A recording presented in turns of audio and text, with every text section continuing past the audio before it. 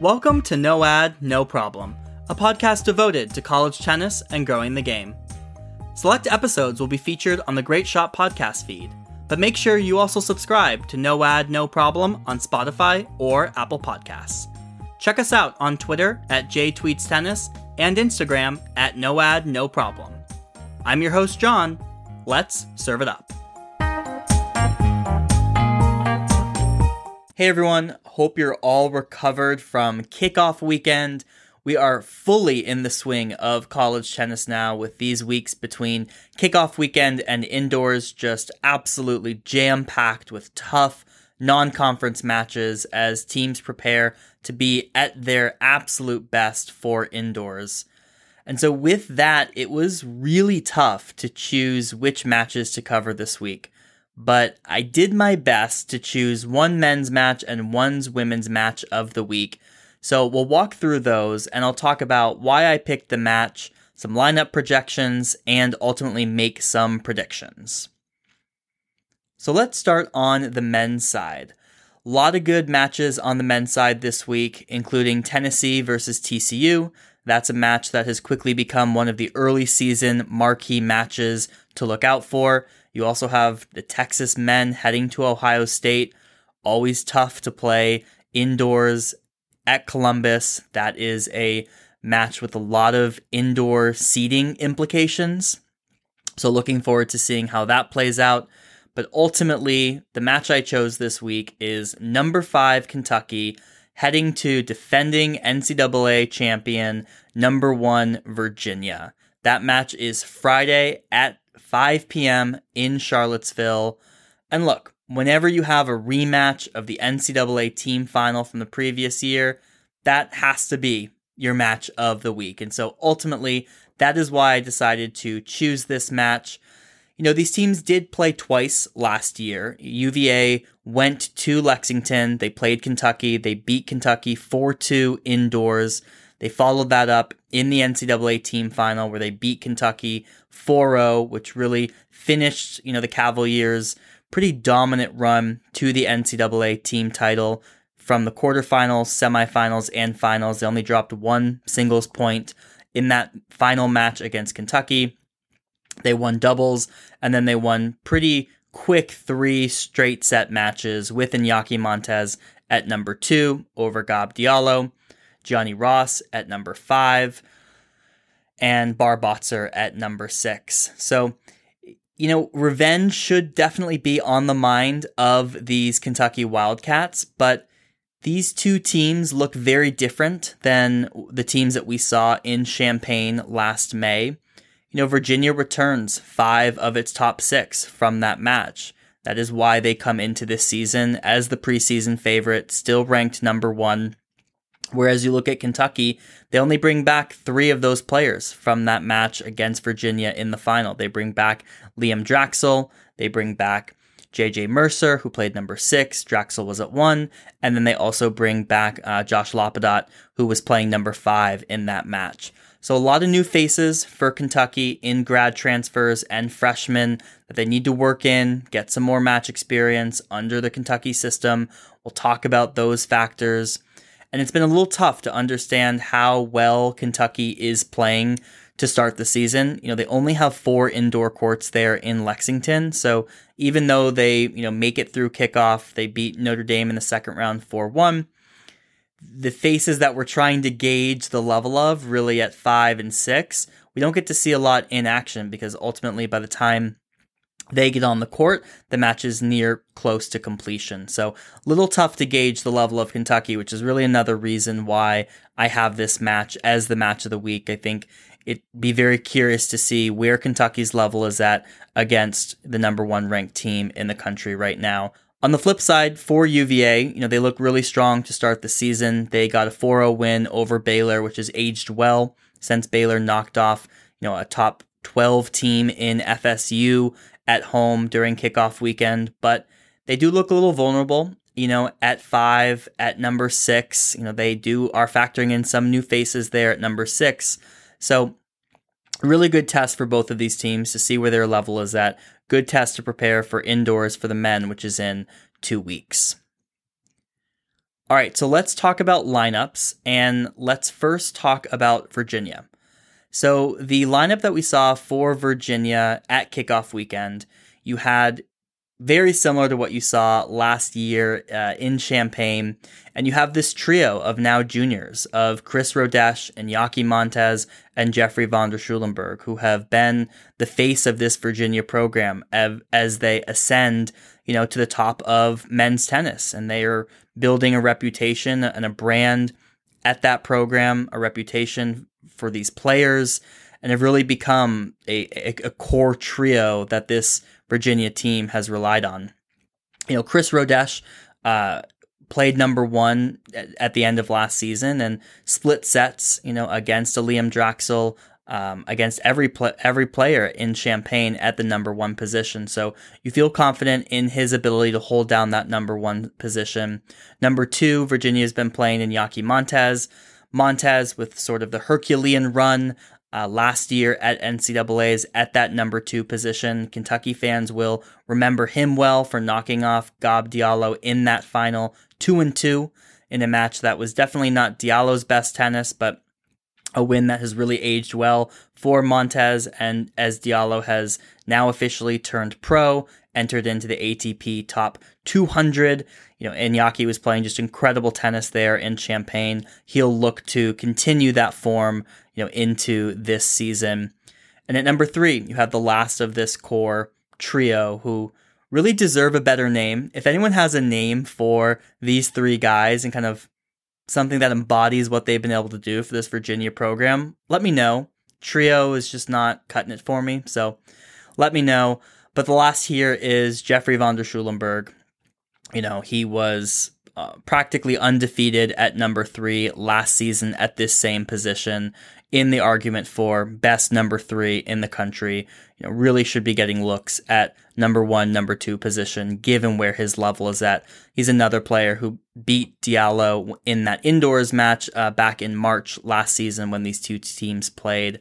So his level has clearly continued from last season. At number four, you have fifth year Ryan Getz, a player who has been, here for almost the entirety of Virginia's turnaround of a program. And, he's been extremely solid at that number four position. Believe he only lost either 2 or 3 times last season. He's a really tough out at number four.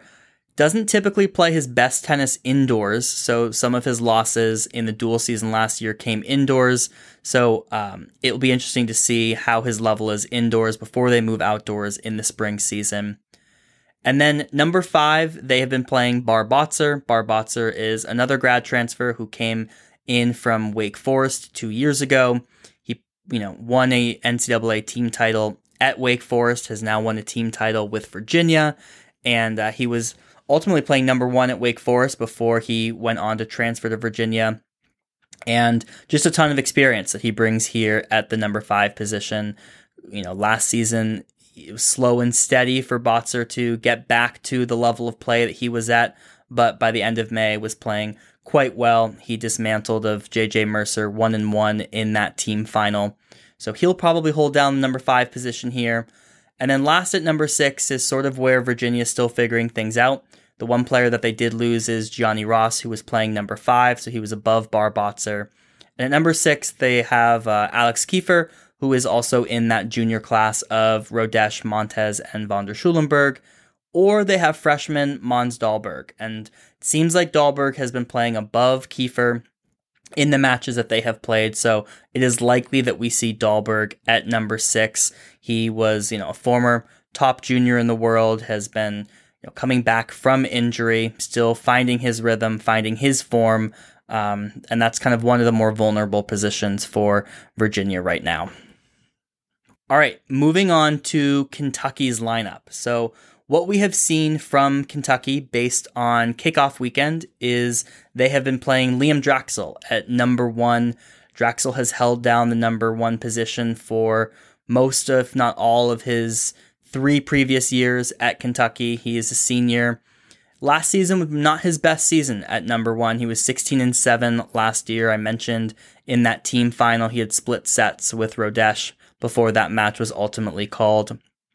But Draxel's the type of player who will absolutely go to battle with anyone, anywhere, anytime. So he's someone that you feel very confident in at number 1. Kentucky's been playing Alafia Ayeni at number 2. Ayeni is a grad transfer from Cornell, where he played the number 1 position there. And he's actually the highest ranked ATP player in college right now, with his ranking well inside the top 400. He played a lot of challenger events this past fall, all the way into January, to help buoy that ranking for when he presumably turns pro after this season with Kentucky. Really fun game to watch. Serve, volley, really tough to beat indoors. At number 3, Kentucky's been playing Josh Lapadat. He is another returner on the Kentucky team from last season. He was playing 5 last year, where he went 17-3. They've moved him up to the number 3 position, and he's joined in kind of the middle of the lineup here by Taha Badi. Badi is a player that all of the Virginia players will know quite well. He is a grad transfer from Wake Forest, so he brings in a wealth of experience from those Wake Forest teams. And then 5 and 6, these are a lot of the new faces that we're hoping to see more of from Kentucky. At number 5, we'll likely see Jaden Weeks, a freshman from Canada. He's only completed 1 match so far. He's a top-ranked junior in the world, coming in as a spring admit here, so we really haven't seen much of Weeks in the collegiate ranks at the collegiate level, so interested to see kind of where he plays and how he competes here this weekend in what would be his first road match in the dual season. And in a very similar position is Charlie Cosnet from France. He's also a freshman, and this would also be his first, real road dual match for Kentucky. So big tests for the freshmen at the bottom of that lineup. If one of those freshmen do not play, we will likely see J.J. Mercer. J.J. Mercer held down that number 6 position for Kentucky last season, and certainly has the experience as a former transfer from Ohio State. If one of the freshmen are not yet ready to compete. All right, so looking at the lineups, just a few takeaways. The first is that there are a few potential repeat matches that we could see. So last season, Draxel played both Iñaki Montes and Chris Rodesch. I've talked about that split set match with Chris Rodesch.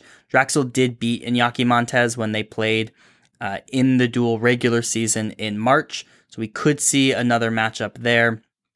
Bar Botzer has played both Josh Lapadat and J.J. Mercer. He won both of those matches. And then Ryan Getz played Taha Badi last season when Virginia played Wake Forest, when Badi was with the Demon Deacons there, and Getz won in straight sets, 6-4, 6-3. So those are some potential repeats that we could see. I think the big question, if you're Kentucky, is what do you do with Draxel and Ayeni? Who do you play 1? Who do you play 2? Looking at matchup-wise, if you're Kentucky, you probably want Liam Draxel playing Iñaki Montes. Draxel has beaten Montes from a game-style perspective. You don't feel like Draxel will get frustrated. Playing Iñaki Montes can go all day with Iñaki Montes, where you might have some concerns about Montez's defense and change-ups and drop shots really throwing off Ayeni's rhythm. So you would probably prefer to have Ayeni play Chris Rodesch and Draxel play Iñaki Montes, but that would require them to flip Draxel and Ayeni so that Ayeni is at 1, Draxel is at 2, assuming Virginia plays the same lineup that they played at kickoff weekend. So this is where sort of the lineup questions, the lineup game of chicken, if you will, come into play. And then lastly, another question for Kentucky is, do you potentially flip Taha Badi and Jaden Weeks just to avoid the repeat of the Ryan Getz match that Badi lost last season? And with that, you also put more experience in that 5 position with Taha Badi versus Bar Botzer. Badi, probably will not be intimidated by Bar Botzer, although they know each other quite well as both former Wake Forest players. So some interesting questions for Kentucky to consider. The other thing to consider here is look, we're coming off of kickoff weekend. We just started the season. You never know who might be injured, who might be needing to take a weekend off. We also have Davis Cup this weekend. Kentucky has a lot of ties to Canada, to France. You don't know in these early rounds of Davis Cup if any of these collegiate players will be playing for their home country there. So those are some of the lineup takeaways. With that, let's move into projections. I think off the bat, you like Virginia in dubs. It's home crowd. Doubles has traditionally been a weak point for Kentucky. They struggled to win any doubles points in the NCAA team championship last season. So you like Virginia at doubles.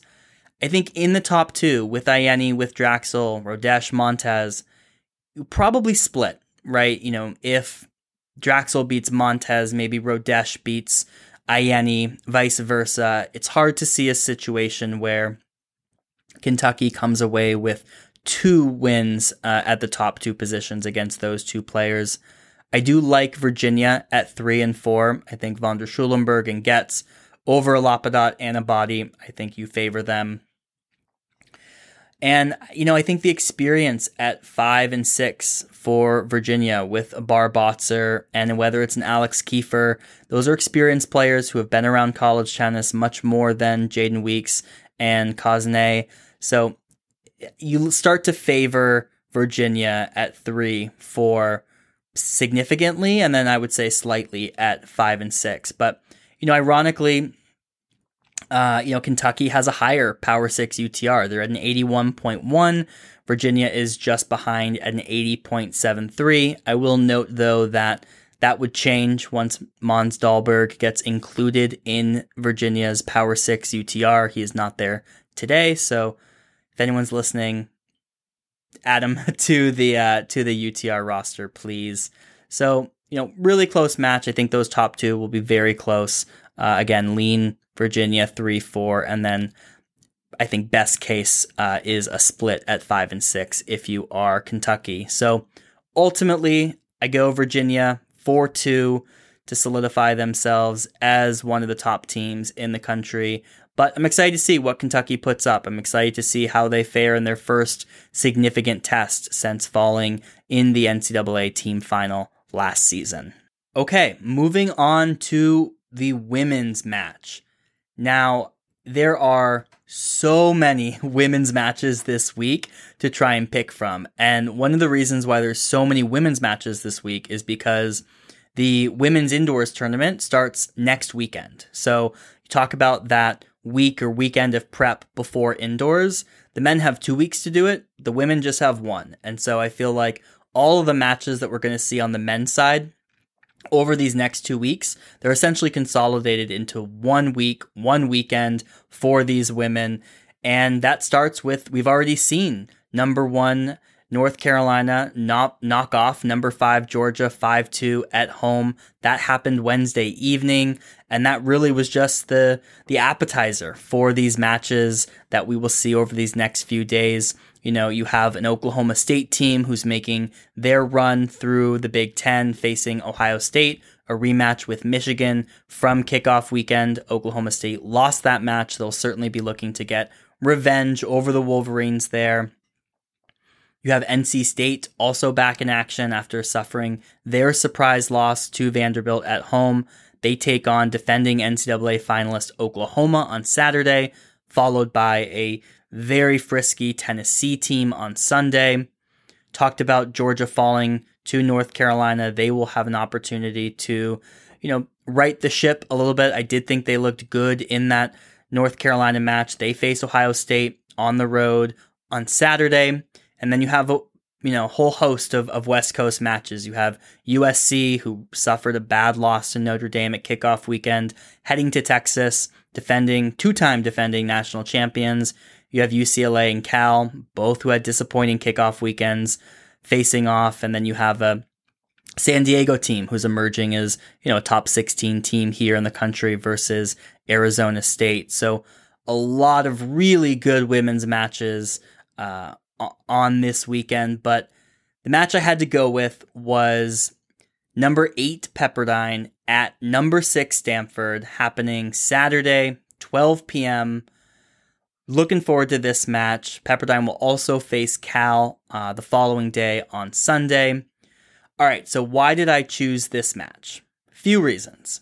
The first is that I will be in attendance for this match. And so what better way to preview a match of the week, recap a match of the week, if I'm going to be there in person. If you're also there at Stanford, say hello. Looking forward to chatting with people. That's number one. Number two is the history of this rivalry is really interesting. So, Stanford started, they've been playing for decades. Stanford started this rivalry 14-0 in their first 14 matches. Stanford has now lost 5 of its last 6 matches to Pepperdine, including the last 3. And that one win in that 6-match streak was at the NCAAs in Orlando in 2019. That was in the quarterfinals when Stanford ultimately went on to win the title. And this total reversal of the rivalry is one, a big testament to the rise of the Pepperdine program and their rise to national prominence with, Louisa Stefani, recent mixed doubles champion at the Australian Open, Ashley Leahy, who was ranked number 1 in the country, right? Those years of 2015, 16, 17, this is when this Pepperdine program was really coming to prominence, culminating in that 2021 NCAA finals run.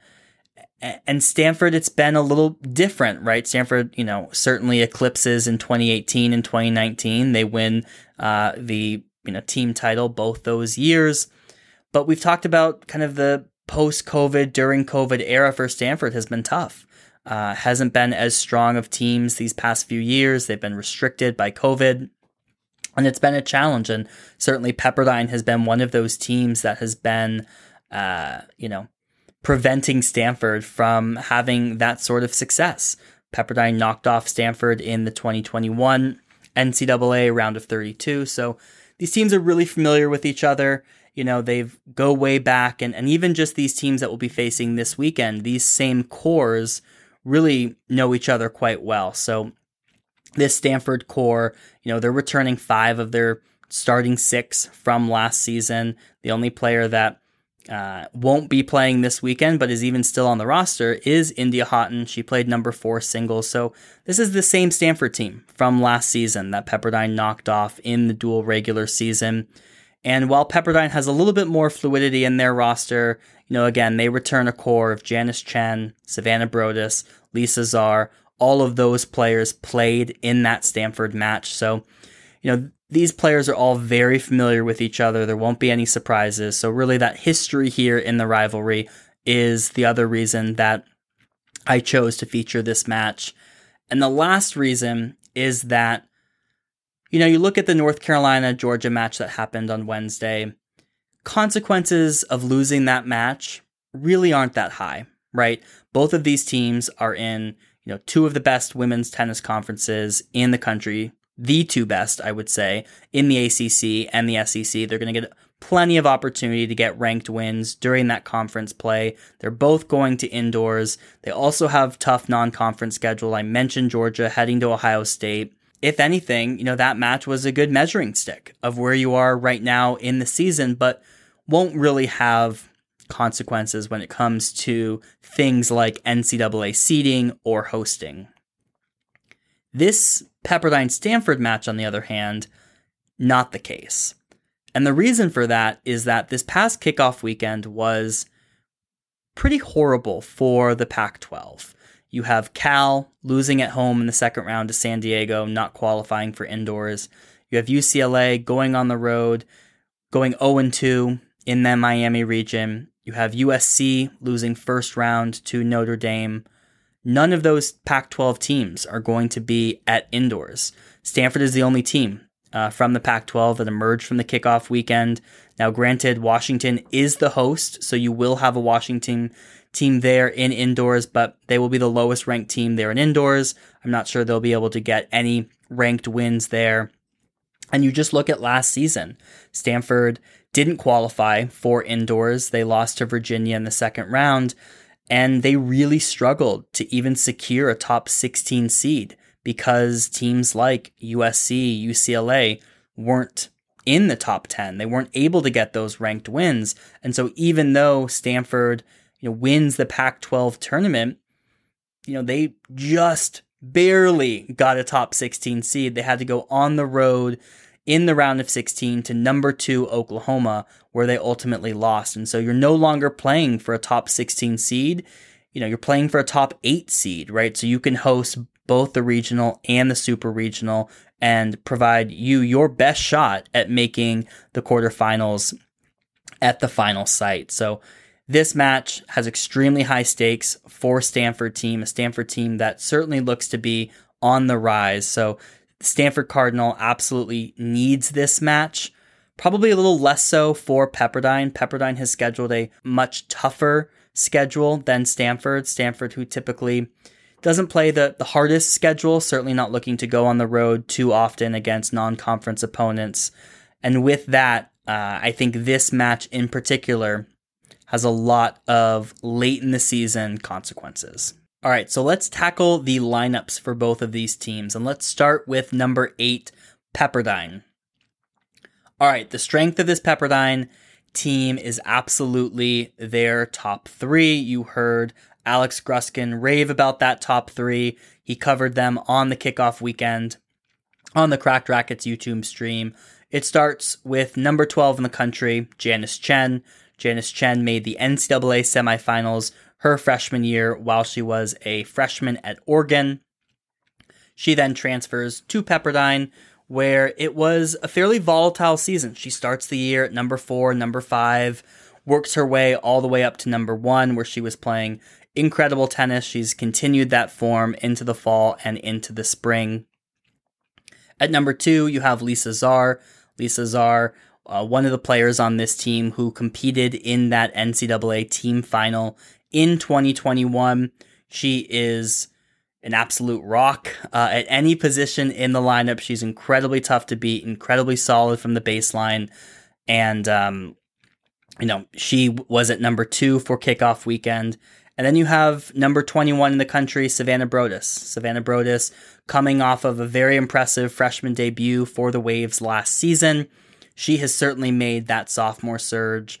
Her weapons, her serve, her ground strokes, the power that she has, it's undeniable. Her at that number 3 position is in the running for best number 3 in the country. So those 3, really, Pepperdine will be relying on those 3 for much of their success throughout the season. Then at 4, it gets a little interesting. And the reason why it's interesting is that Pepperdine brings in 3 grad transfers this year. They bring in Banyawi Tamchaiwat, who's a former All-American at Oklahoma State. She then transferred to San Diego State, where she was undefeated at the number 1 position. And now she is playing her final year of eligibility here in Malibu. And she's likely their number 4 player here. She did not play at kickoff weekend. It seemed like she was injured. That's probably the biggest question mark for Pepperdine heading into this match is Tamchaiwat healthy? Does she play? Does she play both doubles and singles? If we do see her, we will likely see her at number 4. But the person we did see at 4, because Tamchaiwat was not playing, was Nikki Redlick. Redlick is the other player on this roster who competed in that 2021 team final. She was there at number 6 against Texas in that final. And she's looked really solid. She's moving up from playing, number 6, number 5 at times. Had to move up to number 4 this weekend. Looked impressive, in good form. She looks to be playing extremely well. And then the last 2 players on this Pepperdine roster are sisters, both grad transfers in Carolyn Campagna and Anna Campagna, both transferring in from Wake Forest. They both played top 3 in that lineup. Carolyn last year held down the number 1 position. So again, you feel really good about that sort of experience coming over from the ACC, a brutally tough conference, and holding down that bottom of the roster. But we'll see. We saw a similar, analog in Vicky Flores from Georgia Tech last season at the number 2 position, comes over, transfers to Pepperdine for her 5th year, really struggled to get wins, even at the number 5 or number 6 position for Pepperdine. Caroline Campagna notably didn't have the best kickoff weekend of the Pepperdine players.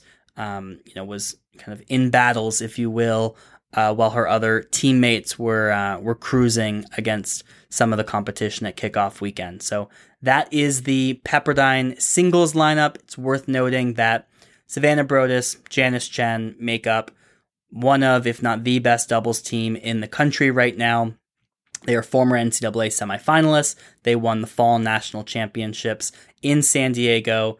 The energy that they bring, the power that they bring, just an incredibly tough doubles pair. So it's another notable. So for Stanford, I mentioned, these are all players that we have seen in action for Stanford with the exception of one.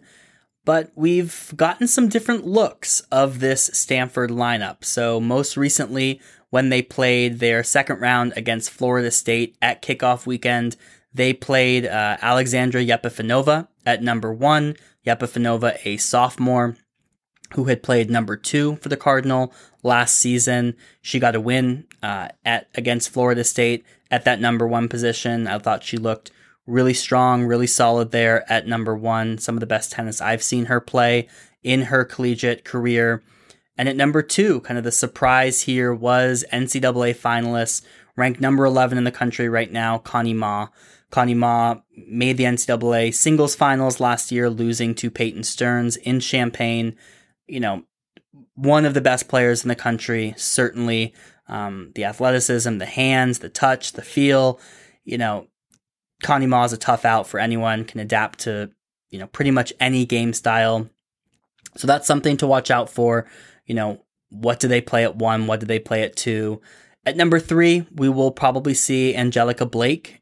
Blake is a senior.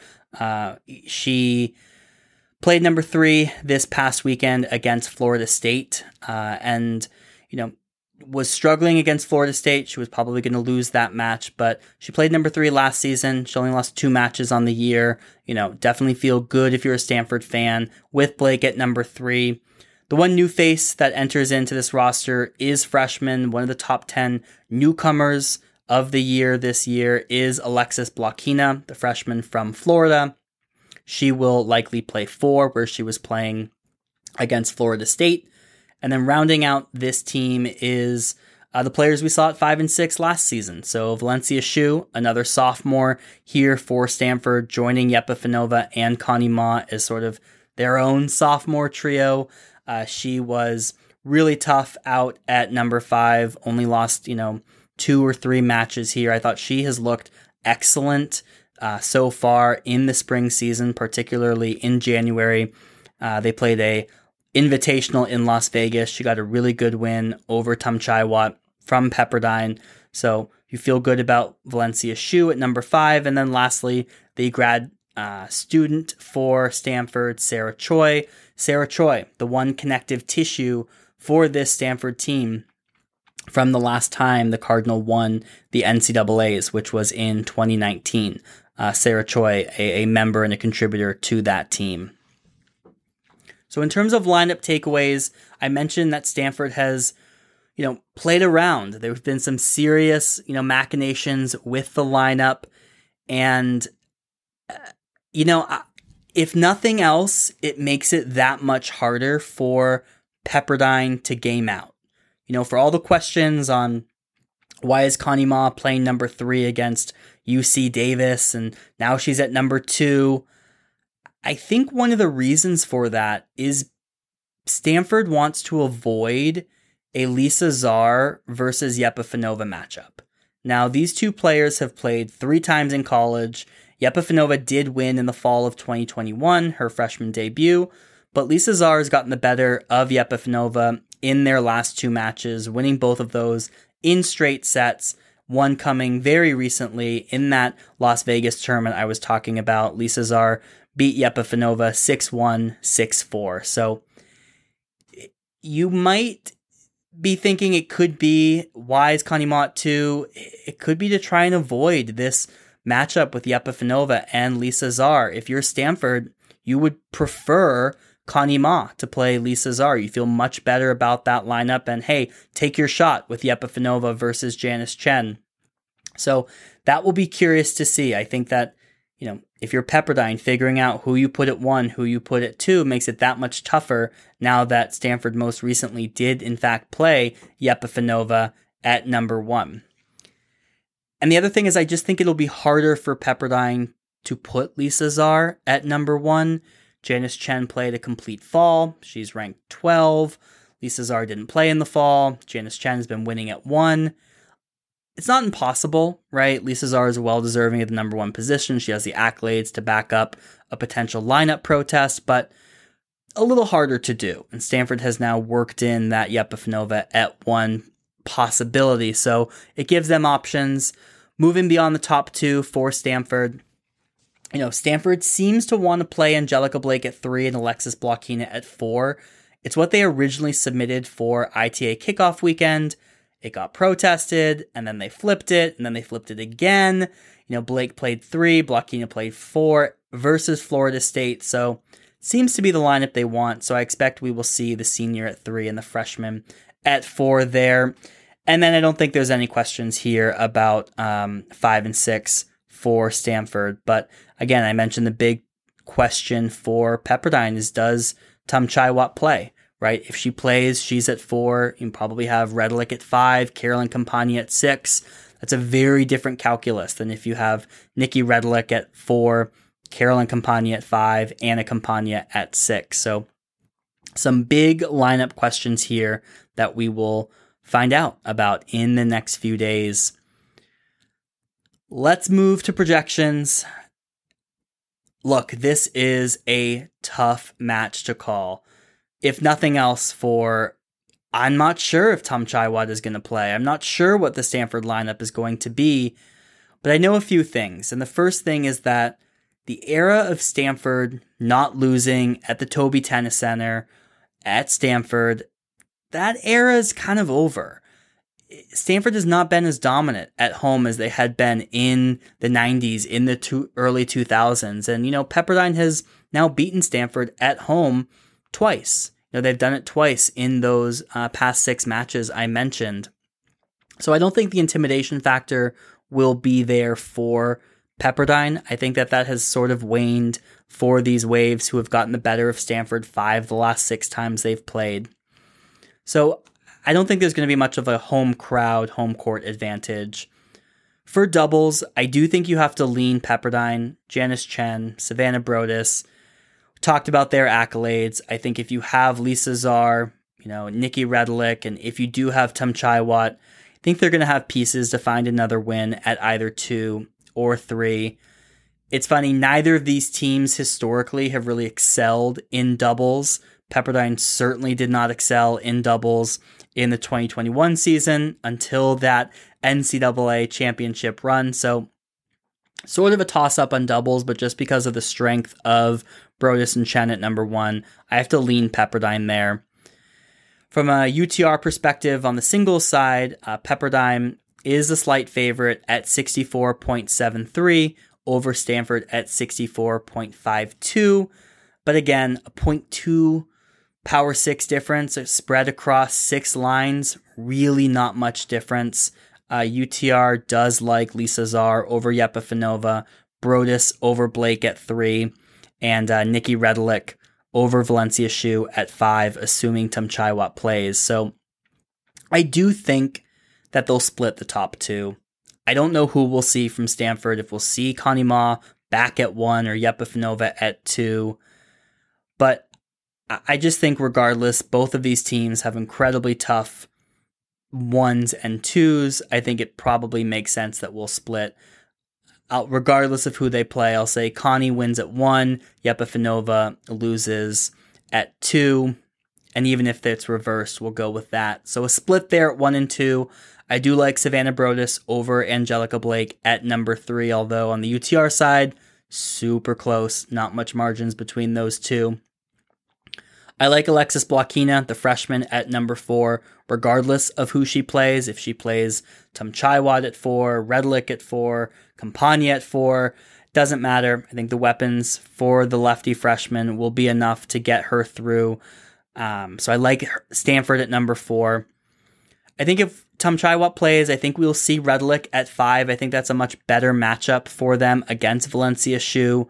I think Redlick can, if she's hitting her spots, will be able to take the racket out of Valencia Hsu's hand. So that's a better matchup for Pepperdine than Carolyn Campagna versus Valencia Hsu, which is guaranteed to be the last match on. So you can book that one. So I think Pepperdine avoids that. I think they play Carolyn Campagna at number 6 against the grad student of Sarah Choi. So I like Blockina at 4. I think at 5 and 6, I lean Stanford. I feel better about Choi over Campagna than I would about Hsu over Redlick. I mean, these teams are just super evenly matched. I think if Pepperdine splits the top 2, that's 1. I think they definitely get Savannah Brodus at number 3. They'll have doubles in the bag. Ultimately, they'll just need one of 4 through 6. I think the Waves find a way to get it, and they ultimately leave Palo Alto with a 4-3 win. Not much separating between these two teams. I'm really looking forward to this match. This is going to be some of the highest quality tennis, that we will see across the weekend.